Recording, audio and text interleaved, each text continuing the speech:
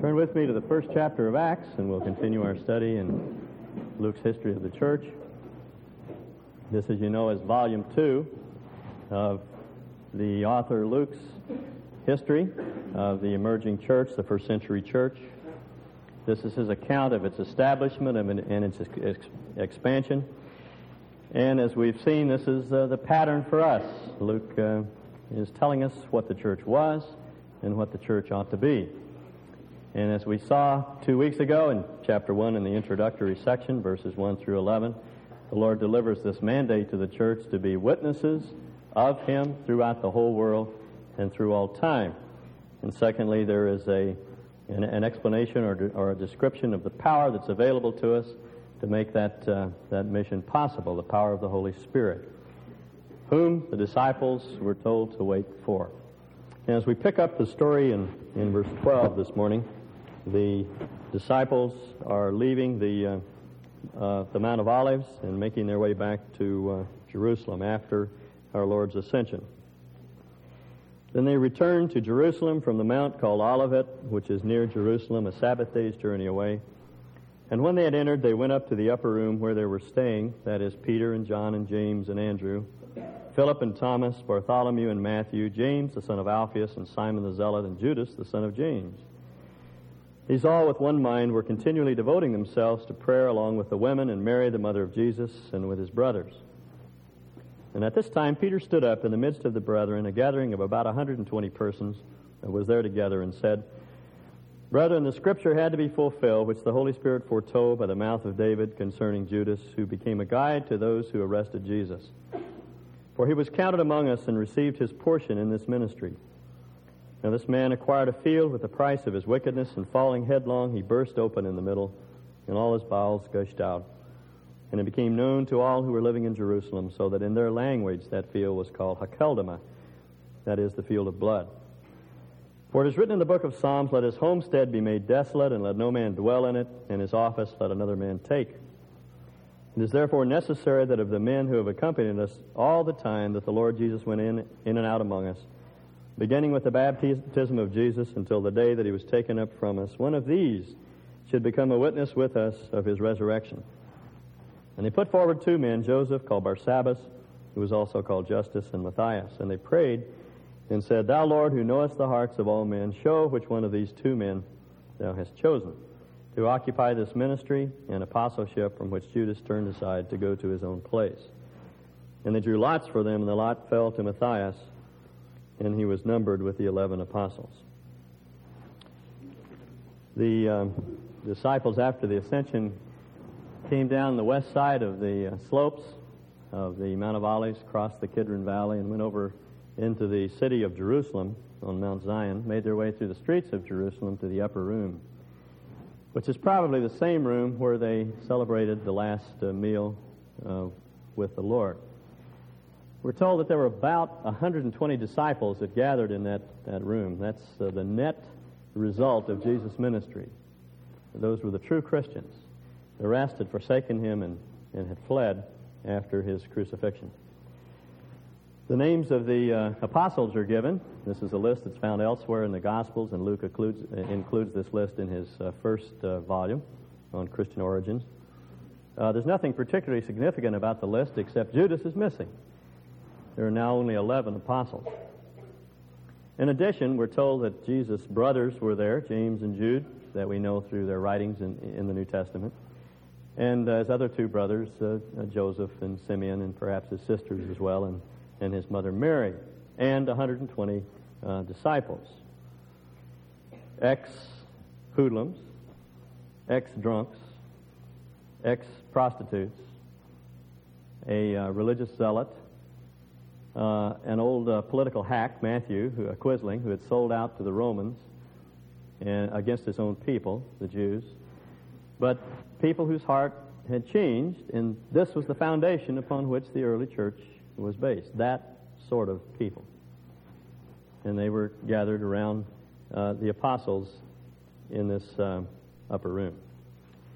Now, it happened on one occasion that Peter began to teach. He took perhaps a scroll of the book of Psalms, and he began to expound on 2 of the Psalms. Now we know from the Gospels and also Acts, Luke's description of the 40-day post-resurrection ministry of our Lord, that he interpreted much of the Old Testament to them, and these may well be two of the Psalms that Jesus interpreted to the apostles. Psalm 69 is a psalm that describes David's zeal for God's house and his zeal for God in general. So zealous was David that his own family turned against him. They thought that he had become a religious nut, and they were highly critical of his actions. As you know, his wife, Michal, laughed and ridiculed him, derided him when he danced in front of the ark, and it's perhaps descriptive of the attitude that his family had toward David. His intense love for God turned people off. They couldn't understand him. And Psalm 69 describes his feelings. Included in that psalm is the statement that Peter quotes in verse 20. It is written in the book of Psalms, "Let his homestead or his farm be made desolate, and let no man dwell in it." In other words, Peter interprets that psalm as though it's the Lord himself who is speaking, and the enemies that were arrayed against David in Psalm 69 are here equated with Judas, Jesus' enemy. In other words, he puts these words in Jesus' mouth, and he makes the enemy of David Judas himself. And what is a prayer in the psalm, "Let his farm be desolate," is fulfilled, Peter says, in Judas. And then he cites another psalm, Psalm 109, which is very similar, where David again has a number of enemies, detractors, and he prays that God will take action against them. And the second quotation in verse 20 comes from this psalm, "His office let another take." So Peter makes two observations from the Psalms. The first is that Judas' farm will be desolate. No one will live on it. And he will be replaced by someone else. Now remember, Luke is writing this account for a man named Theophilus, who was a high Roman official and who was, I believe, the man who defended Paul in court. And he was unfamiliar with many of the facts. That's why you have this parenthetical section concerning Judas, this description of Judas' gruesome death. Now, we have to piece things together. It's difficult to know exactly what happened to Judas, but this is what I think occurred. I don't really think Judas wanted Jesus to die. I think he thought that the betrayal would result in Jesus declaring himself for who he was, the Messiah.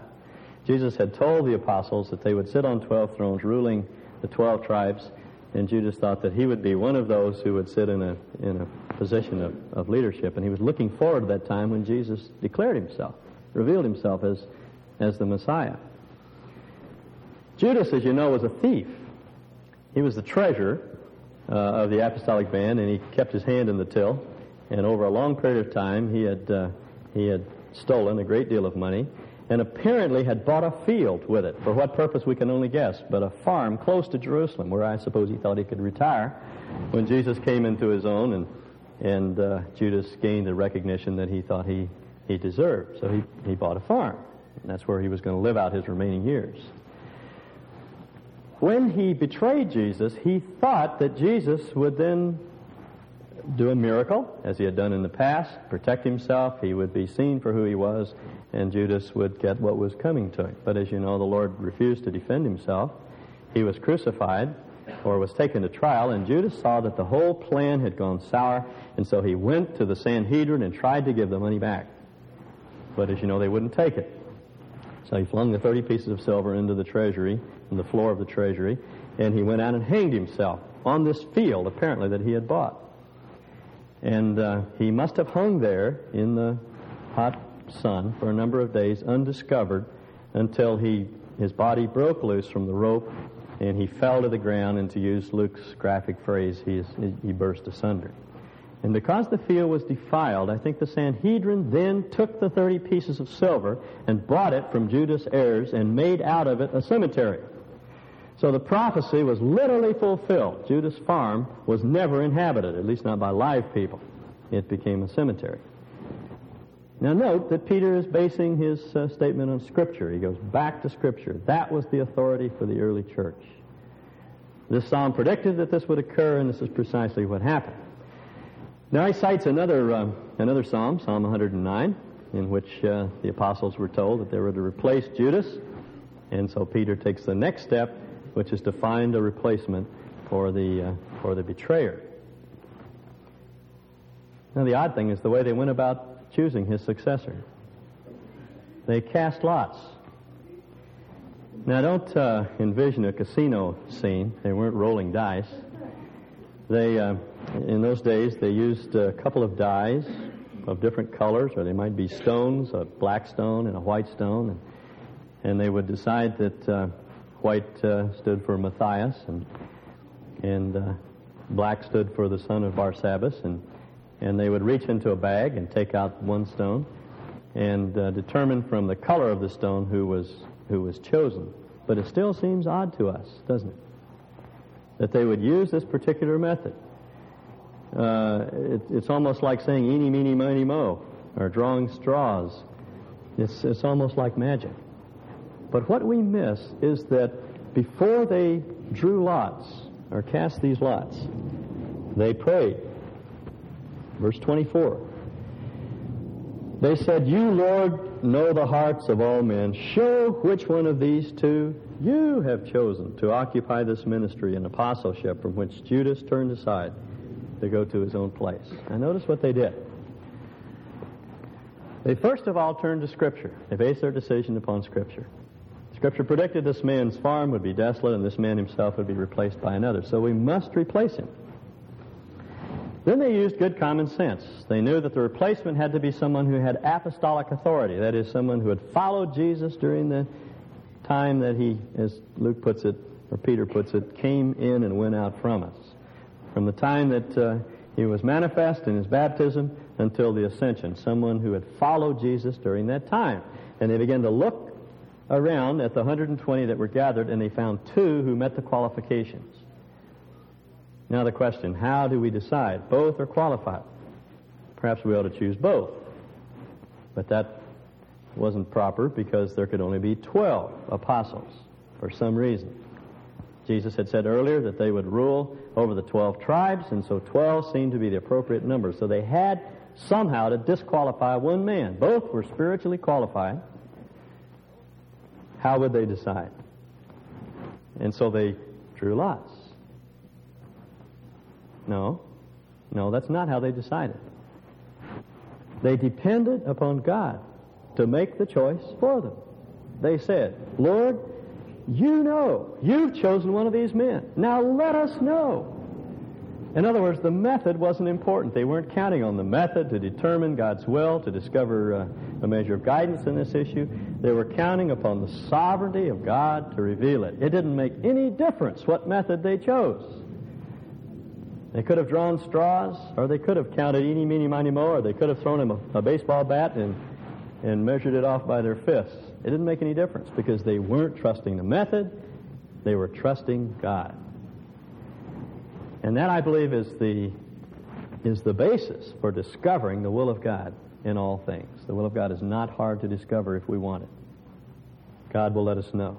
It is His problem to reveal His will, not our problem to discover.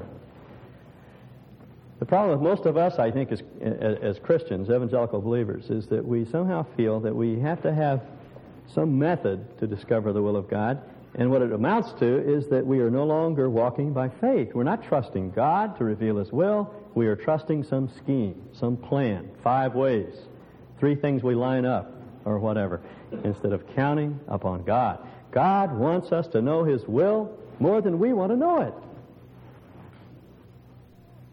And He'll let us know.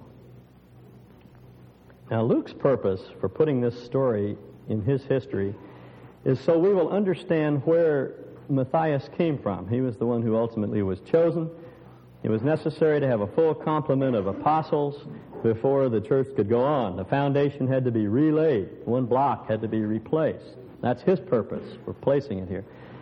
But we discover from this account some very important things about discerning the will of God. Gives us a pattern, a procedure to follow. as a church and as individuals in gaining guidance. Now, I find in talking to Christians that this issue of the will of God is one of the most crucial questions that we face. Who will we marry? Where shall we work? Shall we buy this house or not? And that question comes up over and over again. I suspect that perhaps a third of the counseling that I do centers around this issue of the will of God for my life. And it's always been a big question for me. But I have discovered over the years that all of the verses that were pointed out to me as a young person that have to do with the will of God have one after another been taken away from me, in the sense that they don't have anything whatever to do with guidance. Erna Holmer asked me this morning if I had some new heresy for you. And this is it, okay?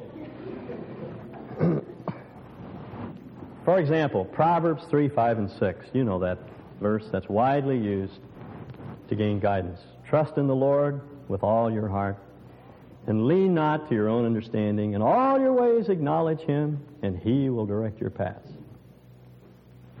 Now that's a good word, isn't it?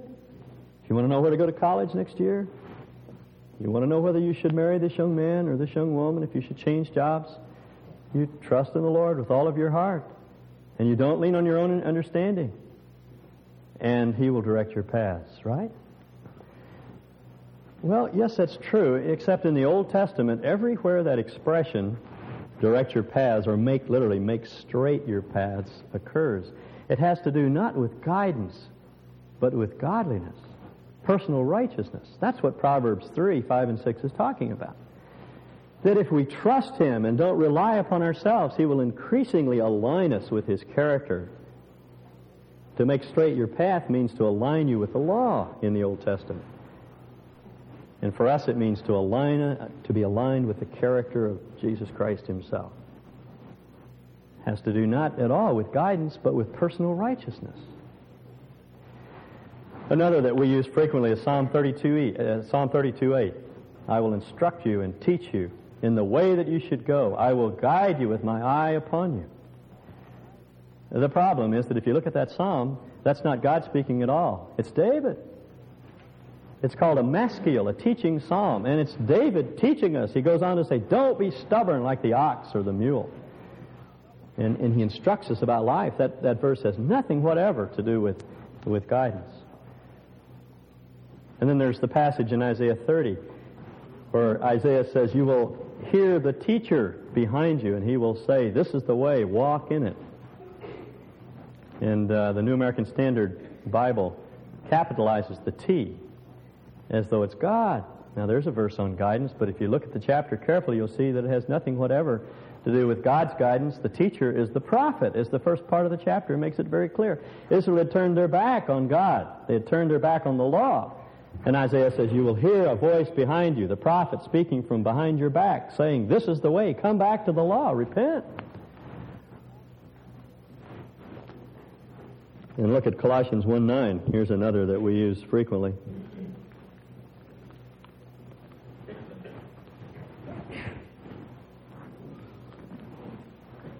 Colossians 1:9. For this reason also, since the day we heard of it, we have not ceased to pray for you and to ask that you may be filled with the knowledge of His will in all spiritual wisdom and understanding. And we say, aha, there it is. God will reveal His will if I ask for it. But read on. So that you may walk in a manner worthy of the Lord, to please Him in all respects, bearing fruit in every good work and increasing in the knowledge of God. That's His will.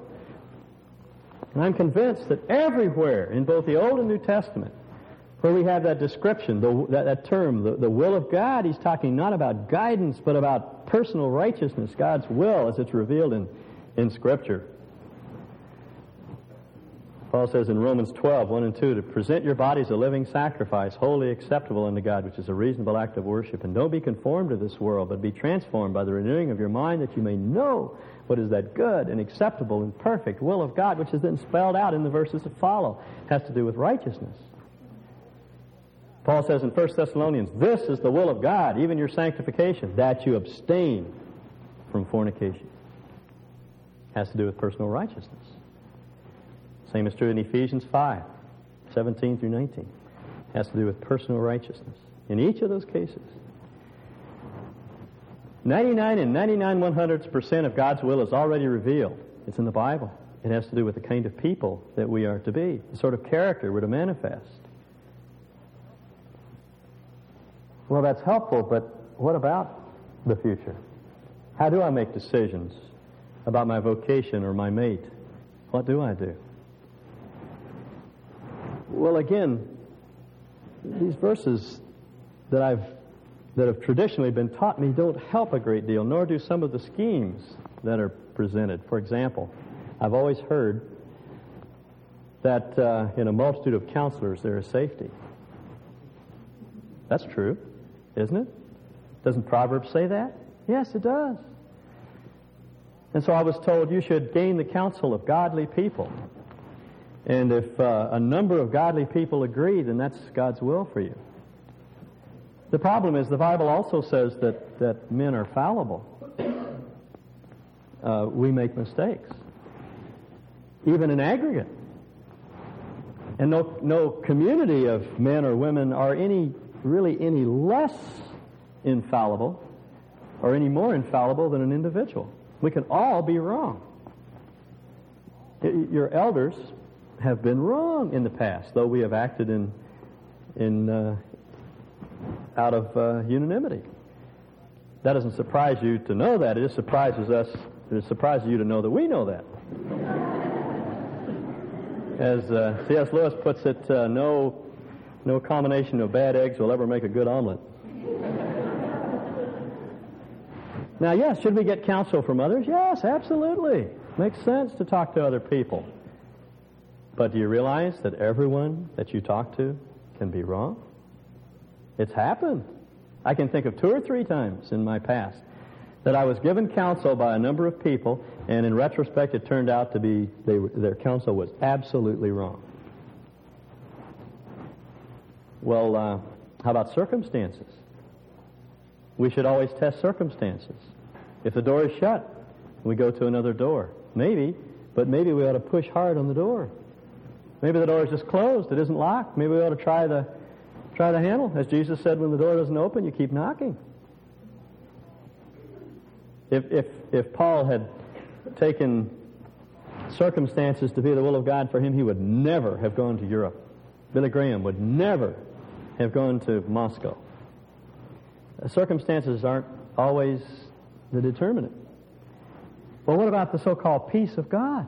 Now, that's a sure thing. If you feel peaceful in your heart, then you can know. And if you feel restless or you lose that peace, then that's certainly not the will of God, right?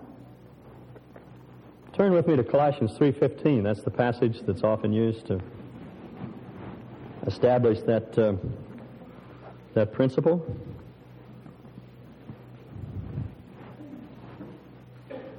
Colossians 3:15. Let the peace of Christ rule in your hearts, to which indeed you were called. Indeed you were called one body, and be thankful. The word is translated rule here.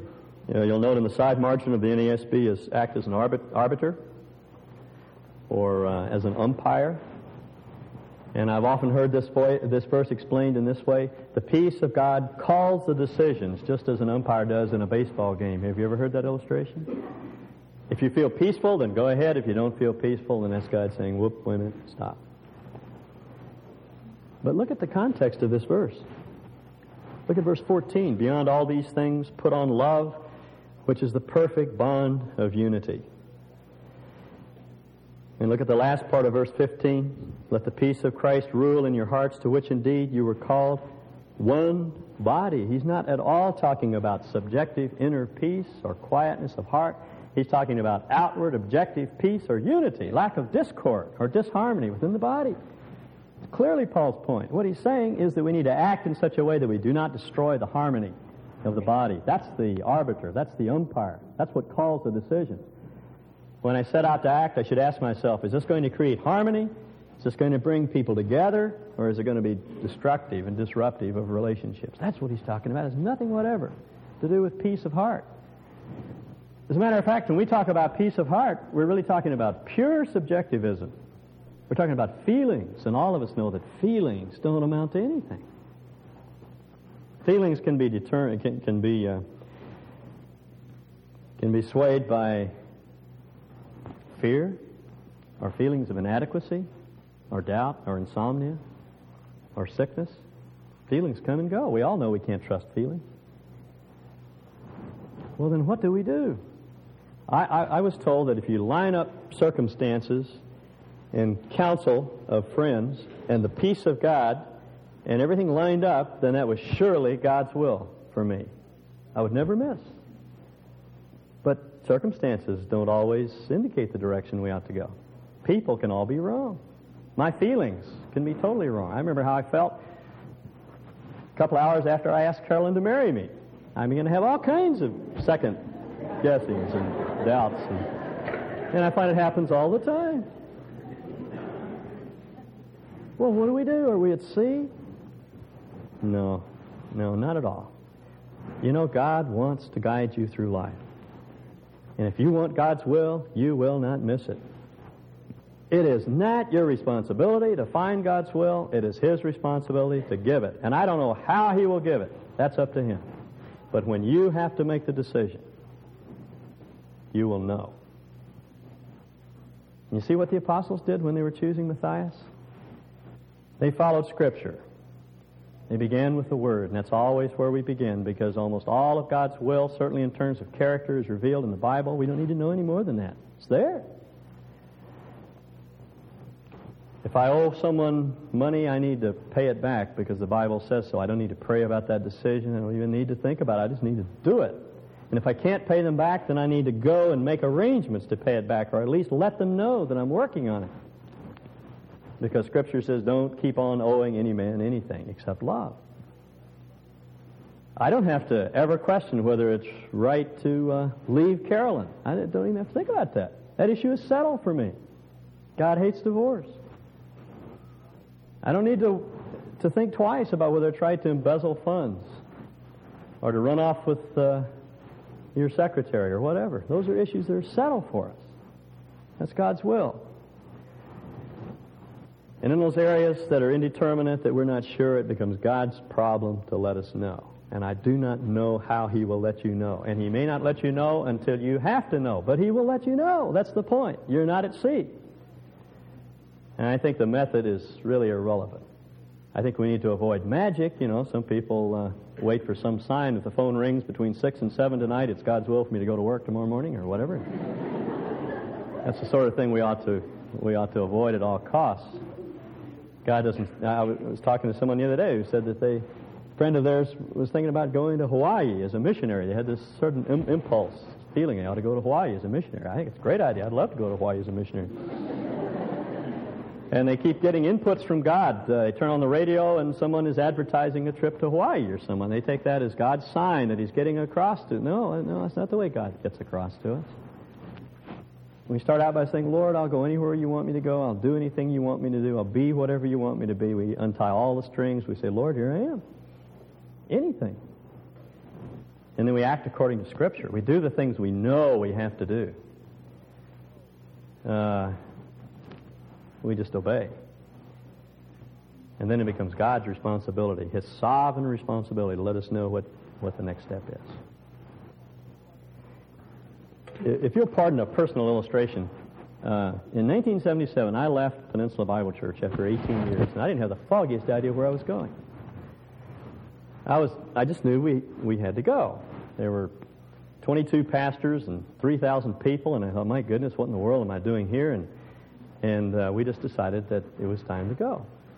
So I went to school for a year, and that gave us something to do for a while. And then we started to run out of money. And April of 1977 rolled around, and I knew I had to start making some decisions. Where do I go next? And there were three options. I had an opportunity to go to Westmont to teach, and there was a church in Southern California that had written to me, and there was Cole Community Church. I went down to Westmont and talked to the people down there, spent a week down there. Everything looked great. I thought, boy, that's what I want to do. I want to teach. So it was all set in my mind. Came back home, and about 3 weeks later, David Winters, the president of Westmont, called and said that they had decided to reorganize the Old Testament department, and they didn't need another man after all, and so would I wait a year? I couldn't. I was running out of money. So I said, well, no, I don't think we can do it. So that shut that door. And a little bit later, we went down to Southern California to look at this church, and there were just obvious markers that we could not miss, that was not what God wanted us to do. No question about it. Still didn't know where we were going. So John Barnes and Claude Levitt kept calling and saying, would you please come up here and we want to, would you do this and that? And I, well, I'm not sure I want to be a pastor. And Dr. Jack Mitchell, dear old Dr. Jack Mitchell, came through town and he called me up. He was a friend of, he and my father went to seminary together and they were close friends. And every time he comes into town, he checks on me to see if I'm doing okay.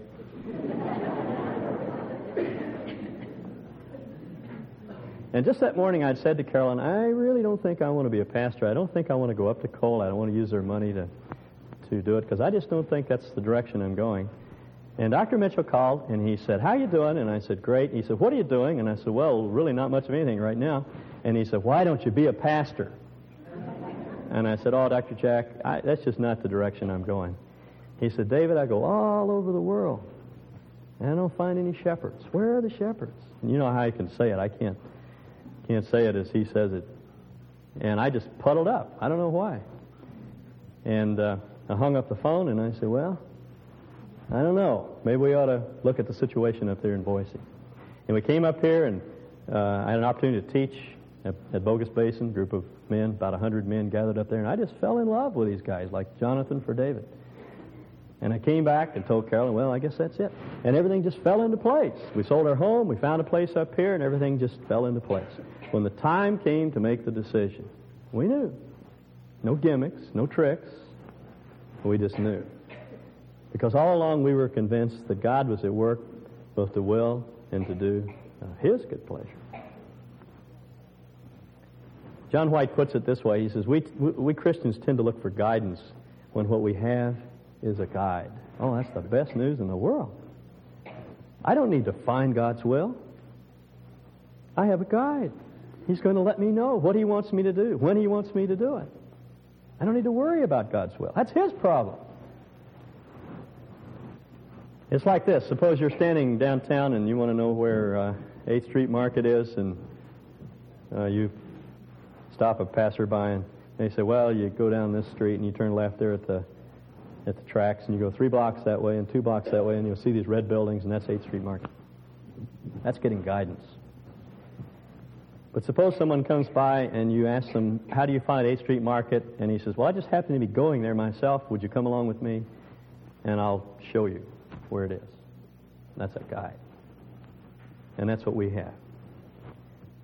We don't need to worry about His will. He's at work in us, both to will and to do of His good pleasure. Let's stand.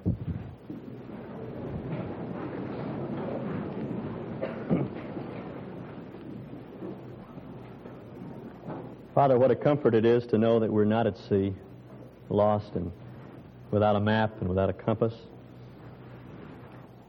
We may at this point be unsure of the future, not knowing what will come to pass. But we're confident that You know the future and You hold it in Your hand, and You're able to hold us and protect us and get us to the right place at the right time. That's our hope. You've promised. And we take You at Your word. Thank You, Father. Thank You in Jesus' name. Amen.